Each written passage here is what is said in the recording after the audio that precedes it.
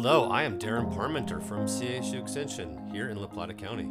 And I'm Tom Bartels from GrowFoodWell.com. And this is The Garden Guys, where we help solve some of the mysteries of gardening in the Southwest. Tom just got back from vacation and a little rusty there with the I did. I forget what we are. What are we? What are we trying to tell the listening audience? What's our angle here? We're about, I think, garden. That's what. Garden. We are two guys. We'll talk about gardening. Yeah. So far, we're on the same page. Yeah, and so far we haven't gotten canceled. Yeah, I guess that's good. So we're still, we're going strong. Yeah. And you hear the wind howling out there, no doubt, and have for weeks. And we're in the same boat. And we're in the boat of drought, where the boat is up on dry land. And it's just like when you come across that boat in the middle of the desert. Exactly. Right? It used to be a lake How here. did this happen? This is becoming Southwest Colorado rapidly. Yeah, and it is, I mean, seriously, we are technically in the worst prolonged drought in the past 1,200 years, is what scientists are telling us. And so that creates challenges for gardening. Yeah, and it kind of goes back to this is the new norm, right? When people ask if is this normal, people move into Southwest Colorado and they realize relative humidity is at like 9% and wind doesn't stop blowing and it's always sunny and the rain doesn't fall. Like, is this normal? Like, I mean, I can't imagine why we say this isn't normal, especially if this is the worst prolonged drought in over 1,000 years. Right. Part of what that brings to the challenge of gardening is early season conditions. And we always have a hot late May, June time period where these poor transplanted seedlings go out and they just fry in the hot sun. So that's always kind of a generic challenge, but it's going to be a little bit even more so this year. So it's a time when you try to think about how do you protect these plants from these rough conditions. And that's your job as a gardener, is to think about how do I keep them from failing? How do I keep them from being interrupted in their growth cycle? Right. And to me, one of those first things we'll do is, even before we put them in ground, is that hardening off process, which I'm thinking we've probably talked about at least once or twice, where you're kind of bringing the plants outside for an extended period the week before, just so they can become acclimated to this brutal weather. And if you're buying plants, it's the exact same thing. Yeah. You know, if you go to the farmer's market or you go to the nursery and you buy a plant, I'm always thinking that's a week out from when I actually plant them. Don't think that you can buy a plant from a big box store or even a nursery and then put that in the ground and that plant's going to do great, because it's going from Florida to Durango in less than 30 seconds. And that's a rough transition, Sure. right? Yeah. So it's like that, putting it out further and further, or more and more during the week. The last couple nights before you plant, maybe you leave it out all night, as long as there's not going to be a frost coming. So the overview for today's episode, I think, is we're going to be talking about seedlings, what you're going to be facing, how to start amending your soils, getting ready for the planting this season, all the steps that will be happening in the next week if you haven't started already, and putting out some cold season plants or seeds, and helping you with the steps that are happening right now on the ground here in the Four Corners. Yeah, this is the big week. The next 2 weeks are probably like the two biggest weeks you're going to probably, up until harvest, that you're going to have, because you're going to be planting seeds and transplants and working soil and all those different things that happen early season to get things going in a pretty rough environment. So this is going to be the critical period. Are you ready? Are you ready? Start your engines. We're gonna start get like the music, to pump us up. We're gonna start jumping up and down. Yeah, I'm drinking a raw egg or two. I'm ready. Is that a locally produced organic backyard chicken egg? It is, and it is a HPAI free egg. Oh, good. So, and as an update, I haven't heard much more about avian influenza. Knock on wood. Right, so maybe it's not going to be taking a hold here. Yeah, which is awesome. And I know we have people who are producers here of both broiler chickens, chickens that you eat, and egg, laying chickens. So, man, I sure hope that this just was a brief little blip and it's gone. Yeah. We'll see. So what I noticed the other day is I came back from vacation, walked around, checked out the beds. Nothing's planted yet. I do have some onions and leeks that I did plant, and they're fine. But a lot of the soil, I noticed, I mulched last winter, and under the snow, that mulch held the moisture in, kept the soil food web somewhat active underneath that insulating layer. But as the early spring winds came in, some of those interlocked leaves that were wet got dry and got blown away on the edges of the beds. And anywhere the mulch was blown away, starts drying out rather quickly. So this is like that time where you are really, and it's great that you can see this and try to get people to have that visual of being in your space and truly seeing what something like a mulch or compost can do for your soil. It is 100% visual, and we are all seeing this right now. You know, I've never seen soil crack in early May, and that's what we're kind of witnessing this year. For whatever reason, this year feels a little bit hotter and drier earlier on. Maybe it's because I'm getting older and crankier, but it does sure feel that way. So being able to witness that and feel it and see it is probably going to make the biggest impression on a gardener. Right. And it shows the importance of mulch because it's night and day when you look at that bed that got blown away, that got exposed maybe 2-3 weeks ago during one of the big first windstorms. It's just way dry. And then you go and dig down in the mulched bed and it's perfectly good soil. It's rich. There's lots of activity, a lot of microorganisms moving around. The worms are happy. It's just obvious that the mulch is so necessary during dry years like this. And the beauty is this is part of when we talk about in the springtime taking it slow or procrastinating. You know, if Tom were to go out there before his vacation and say, hey, I'm going to till this in, get that bed ready, comes back, 10 days later, whatever it is, and then, whoa, look what I just did. So just being able to hold that leaf litter or that mulch on top is great for him because he wasn't ready to plant yet. And I'm still not ready to plant because as I was gone on vacation, I have my soil blocks, as you mentioned before in the episodes, behind us here in the office under lights, and they've been there for close to 4 weeks now. But the growth that I'm seeing in these soil blocks is not up to par. And what it is, I believe, and this is always the case of trying to unravel the mystery of plant crisis, is when I made the soil blocks, I have a recipe that usually works. Last year it worked gangbusters, but I ran out of rock flour. Wasn't in my garage. In kitchen cabinet? Was it in the kitchen cabinet? No, it wasn't in the kitchen cabinet. And so I skipped it in the recipe. And I think that was my main problem because they're starved of phosphorus, which is a secret agent that's necessary for all plant growth. One of the primary nutrients. Yeah. Nitrogen, phosphorus, potassium. Yeah, it's that middle letter on the NPK. And so what's happening is they're stunted. Many of you have probably seen this in your seedlings where they're not growing as fast as you like. They're not that deep, rich green that you're looking for in seedlings. And so I've got to kind of jumpstart them. And what I'm doing is I'm going to delay the planting of these seedlings an extra week, maybe 2, depending on how long it takes them to bring them back to a robust health. And I'm going to add some, what I do is I take my worm bin, I get some of the best kind of mature worm compost out of there, and I make worm compost extract, and then I add that to the watering regimen on these flats of seedlings. And after a week of that, they should turn darker green and start their growth and really get a little bit stronger so they can withstand the transplant shock that's inevitable with these tiny little seedlings. If not, the nurseries are going to be yeah. Loving Tom Bartels. Option B is you'll see Tom down there with a big shopping cart full of seedlings. I usually can't. I typically don't gloat when it comes to my stuff compared to Tom's, but yeah, mine look better than yours. Absolutely, I'm willing to admit the mistake. I screwed up on the recipe, and this is what I get. So now I'm kind of backing up on that. But what I'm getting at here is, even though those are staggered now, and I have to hold back, I can't put those out yet because they're just too young, or they're not too young; they're just too small. Now I'm going to go and prep the beds and do all my amendments, my screening of compost, and do all the prep work that I will have to do anyway. So I just kind of move over to other projects. Yeah. And you're going to be a little bit later. So you're going to have to maybe push them a little bit harder during the season or just maybe a little season extension in the fall at that point of trying to get them a couple weeks. Or at that point, they'll just do just fine and they'll come back to where they typically are. They're just planted a little bit later. Right.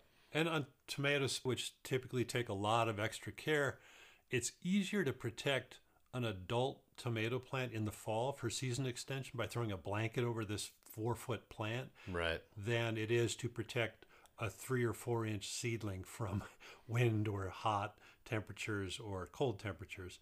They tend to just drop a lot faster. Yeah. And so again, if you don't have the seedlings kind of where you are typically like to see them, or you had failure or whatever it is, I think you don't feel like you are, at all hope is gone. There's other options, and you can delay a little bit, and it's going to be okay.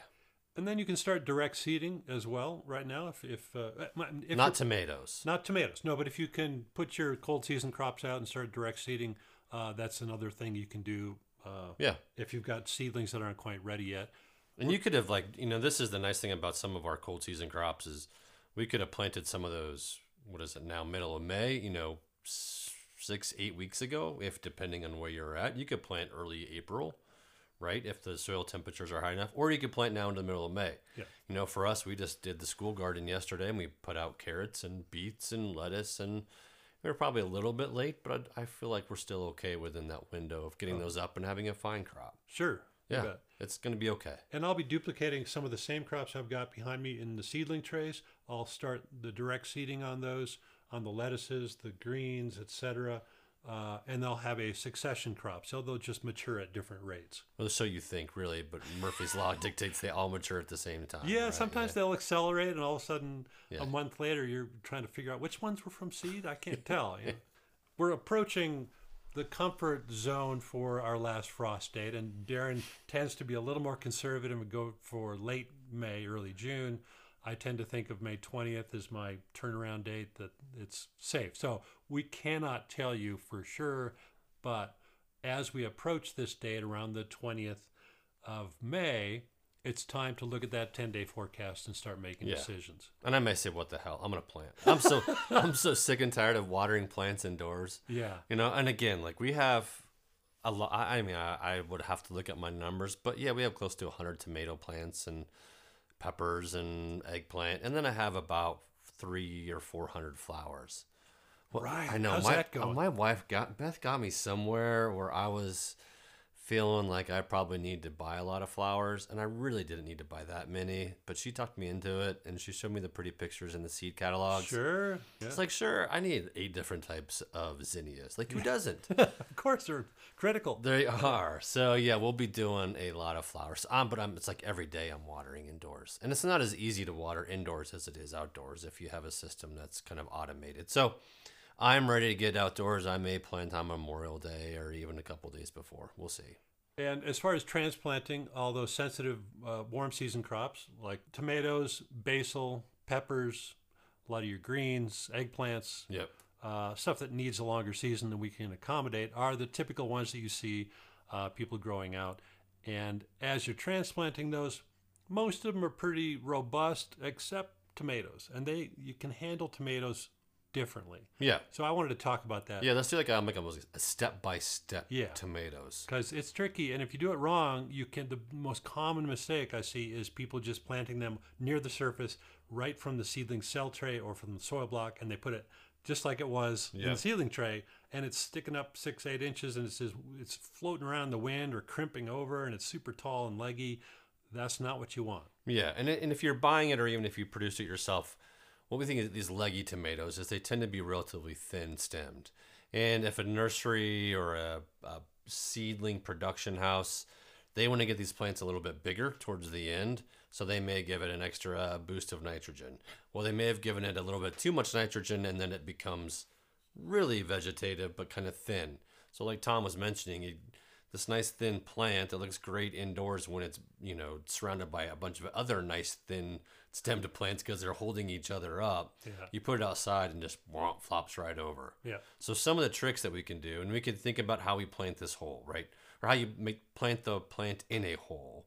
It just seems pretty simple, but like there are some techniques you can do to increase root growth, give it a little bit of structure, give it a little bit of nutrient boost in that hole. So what are some of those steps that we can do? The first thing I do is first I line out all the soil blocks of the tomatoes. Let's say I put the tray out on the bed, and then I mark off my centers. Which is 18-inch centers on tomatoes if they're indeterminates.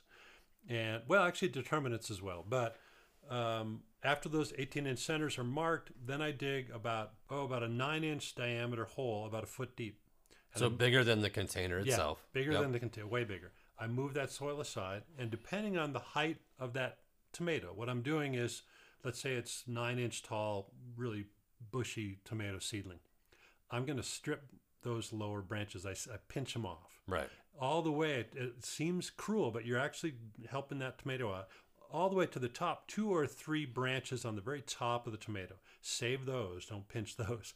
But everything below it, you pinch off, and those all turn into roots that's going to stabilize that tomato. So then I take that hole that may be too deep for that 8 or 9 inch tomato, but at the bottom of the hole, I add a small pinch of bone meal, typically for phosphorus, mix it in with some compost so that it doesn't burn the plant, and some soil mixture in there. So I actually kind of just swirl it around with a trowel or something. Then I bring the soil level up so that that plant is just at soil level, is where those 2 or 3 branches are coming up above the soil. Everything else is below ground. So all those pinched off areas are now in ground and are going to help stabilize that plant and give it more nutrients to start the growth cycle. Okay. So we always think about what we add to those holes, right? So you're adding typically bone meal on the bone tomatoes. meal. Okay. So So rock you're adding phosphate will work too. Okay, so you're adding something to add a little bit of phosphorus to that plant. You know, our grandmas may have added, you know, a fish head or, you know, eggshells that are smashed up for calcium. And you can do some of those things, but by the time they probably break down, you know, you may be a little bit late in the game. Yeah. So adding something, you know, like bone meal allows that plant to take that up relatively quickly. Sure. And when, you know, Tom mentions he's pinching these leaves off, tomatoes are one of those really cool plants that, you know, a leaf node can turn to a root node with the absence of light. It's this adventitious rooting. So he's kind of saying, okay, I have the soil block, which is, you know, 2 or 3 inches, but then all of a sudden I'm adding 2 or 3 inches or more of rooting depth, which is going to save him and all of us that do this come the middle of the season when this plant's producing, you know, we're trying to get it produce a tremendous amount of fruit. And that's having all those additional roots out there makes your life and the tomato's life that much easier. And the first thing that you notice is it withstands the early spring winds because it's only, you know, so high above the soil. So it's not floating back and forth. And plants will adapt to windy conditions by strengthening their stems. And that's a very helpful process. Trees do the same thing. Yeah, and some people actually put fans on their seedlings to get them stronger and ready for wind before transplant. But at any rate, when you plant it this deep, it's already doing that for the plant, and withstanding the wind is a new benefit because it's not super tall and blowing back and forth. And you can do this the same way if you're going from, let's say, big to small. If you buy that big tomato plant, right, that's in the 1 gallon pot or the 5 gallon pot, and you just put that just like you would plant any perennial, it's going to be different. You would want to take that same bigger plant and plant it just, you know, plant it deeper again, strip off lower leaves, because once you put even a bigger plant out there, it's going to start moving, you know. So, or if you go down to the 6-pack tomato, the small size, you can not even just plant that one deeper, you can also lay it on its side. So your hole is going to be much bigger than that 6-pack hole. You just kind of lay it on its side like it's going to bed. Again, you strip off leaves, and now you've created a much larger root ball or root mass than what you started with. And then you backfill the hole up to soil surface. Don't pack it down. It'll do that on its own. Don't step on it. Don't step on it. And water it right away, because that plant, if it's not watered right away, will go into shock and it's going to stress out. So I do that. I don't wait till I'm at the end of the bed and then go back and water all of them. That Watering might be each one. Yeah, that might be an hour later. And during that hour, especially if I really mess up and do this midday, which is not the time to do tomato transplants, they'll go into a heat stress cycle and they'll start drooping. And do you pre-soak your soil to get it moist beforehand? Yeah, if the soil is already moist, I don't add more and soak more. You're not going to saturate it. But if it was dry to begin with, it might be hydrophobic, so it'll repel that watering. So you want to pre-soak that soil so that it absorbs it super quick and gives that plant a chance to reach for that moisture, because it's going to need capillary refill and get over this whole, we just moved its world dramatically, and now it's trying to adapt to that very quickly. So the more help you can give it right from the beginning, the more success rate you're going to get. And I always lose, 5 or 10% of the tomato plants that just can't handle the transplant. But that's why you plant more than... You plant a little bit more. Yeah. And you do the same thing with a container. If you're planting in the container and you have potting mix in there, make sure you get that really moist and wet so it's not hydrophobic. It doesn't shed water. So when you put that transplant into that container, you could be said the same for flowers, right? You buy all these annuals, you do the same thing. You put them into wet soil or moist soil as opposed to dry soil. And if these are indeterminates on the tomatoes and you're going to need structure later on, pre-posting them is helpful so you don't disrupt the plants or have to walk around and run lines or whatever you're going to put in there. If you're just doing tomato cages, they're easy enough to drop over a plant as it's growing. But for me, I tend to have maybe 80 or 100 plants out there, so I don't buy 80 cages. I just do a Florida weave, so I have to put T-posts every maybe 10 feet or so. So I do the T-post ahead of time so that I'm already done the pounding before I put all the transplants. And when you say Florida weave, or some people also have a California weave, whatever it is, or California weave's just a little bit more laid back. Like, dude, you don't have to hold the straight line, you know. The Florida weave just denies everything, right? Like, this isn't a weave. Don't call me a weave. Right. Yes, but you are dealing with transplants, which is really what Florida is nothing but transplants. There you go. So you're wrapping twine, string, whatever around each T-post, and then you come down the other side and do the exact same thing of the plant. So the string is holding the plant up, right? Is that kind of what you're doing? Yeah, it's a figure eight that wraps around in between each plant. So the two lines, I usually use a soft cotton rope so I don't put gouges in the stem as it grows. Right. And then as it grows, this whole bank of plants is being held together by this relatively tight rope, but it's not squeezing or pinching the plant. Yeah. And so you so do this a couple times a year? Yeah, I move it up, so I add about 3 layers as the plant grows, and I'll have one at the top of the T-post at about 4 feet, and that aligns with kind of how they tend to carry over the top line, and they just hold the fruit. Okay. But the whole plant is vertical, makes it easy to later on trim the bottom of the tomato plant so that you're not working with a wet jungle under there, which is a key place where tomatoes can get in trouble. So you want airflow below the plants later on. So anything you can do to get that tomato to grow vertical is going to benefit the plant and less work for you down the road. Right.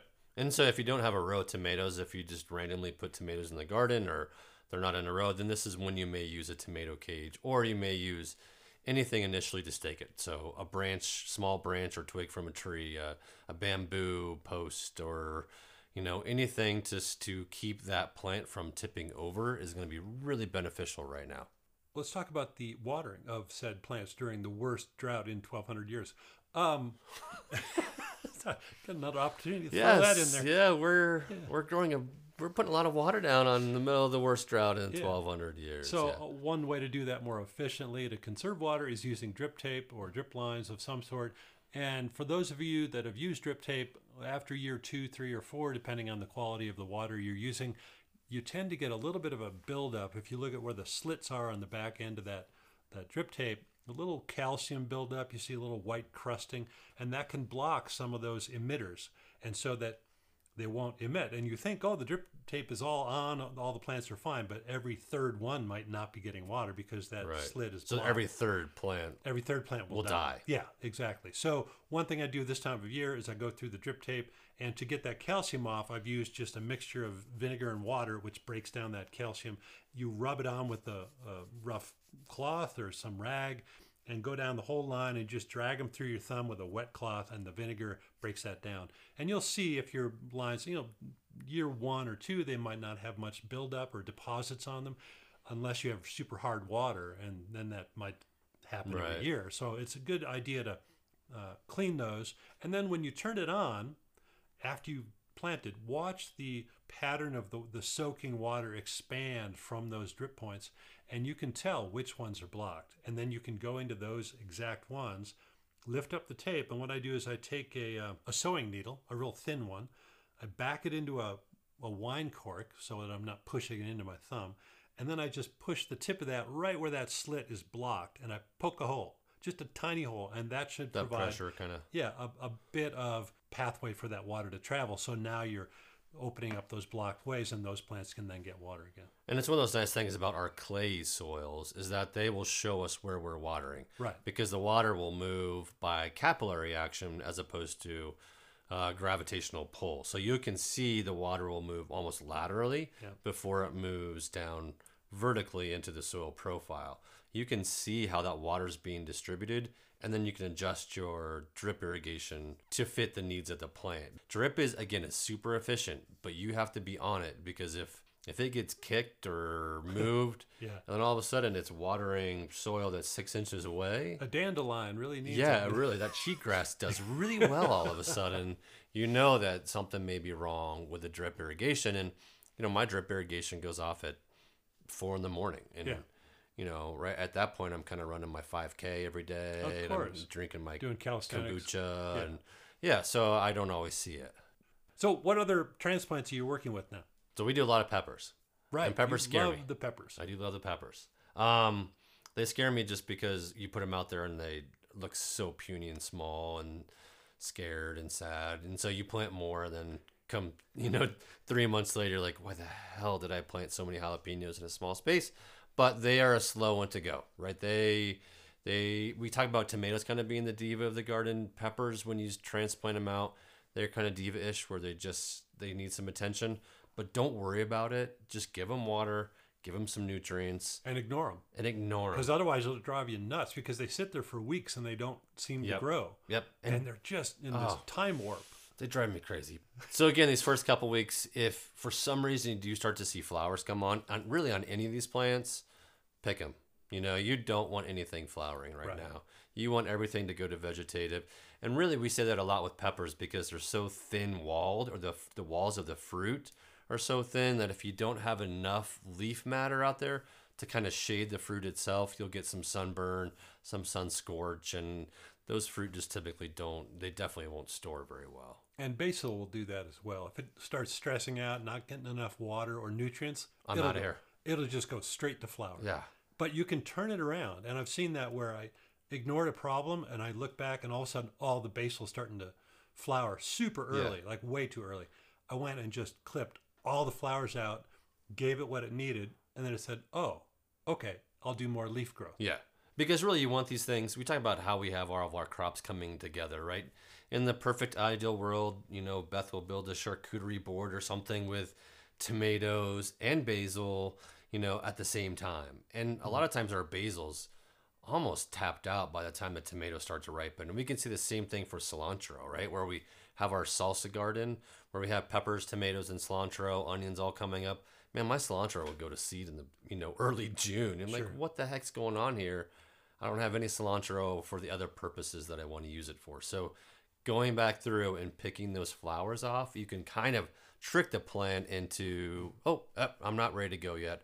I'm going to still put out the leaf material, which is what you're after. Okay, this is also a good time to check your trellises, your fences, your structures. Yeah. How's the garden doing? It's been out all winter. Maybe there's a fence post that fell over. Maybe something that you thought was protecting your garden no longer. Look for any animals coming in. Yeah. We just realized, Gophers. we had 8 onion transplant pulled up. Like, okay, what the heck is happening here? Where are they coming from? Yeah. So check your holes in your fences. See if you have any pocket gopher kind of runs on the top of the soil. Squirrels coming in. Squirrels, yep. So, check those things. See if there's gaps in fences for deer. Anything that could really just hammer your garden as soon as you put that stuff out there. And it's really an important time for looking for garden pests, rodents that are going to eat all your seedlings as soon as you put them out. It's just a cruel response that you get.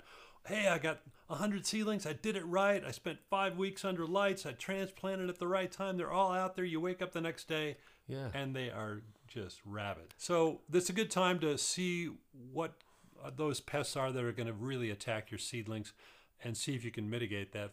And it's a good time to soak all of your fruit trees or any trees on your property. Because they are having a hard time right now. Yeah, it's tough, especially when we have the wind. It just dries those leaves out. So the leaves keep asking for more moisture from the roots. In that process, you got to help that tree along. So a 2-inch caliper tree, so that means the diameter of the trunk is 2 inches. It'll take about 2 years for that tree to become established. Otherwise, handle your windy spring and hope some of these tips can help you out while you're trying to set up your seedlings in your gardens this year. Yeah, get out there, have some fun. I'm having fun-ish. Well, you get what you get. And my hair blows away. And your hair blows away. Is that our new outro? Yeah. Darren's hair is blowing away. You get what you get. Now don't throw a fit. There you go. Thanks Take care, for guys. joining us. See y'all next week.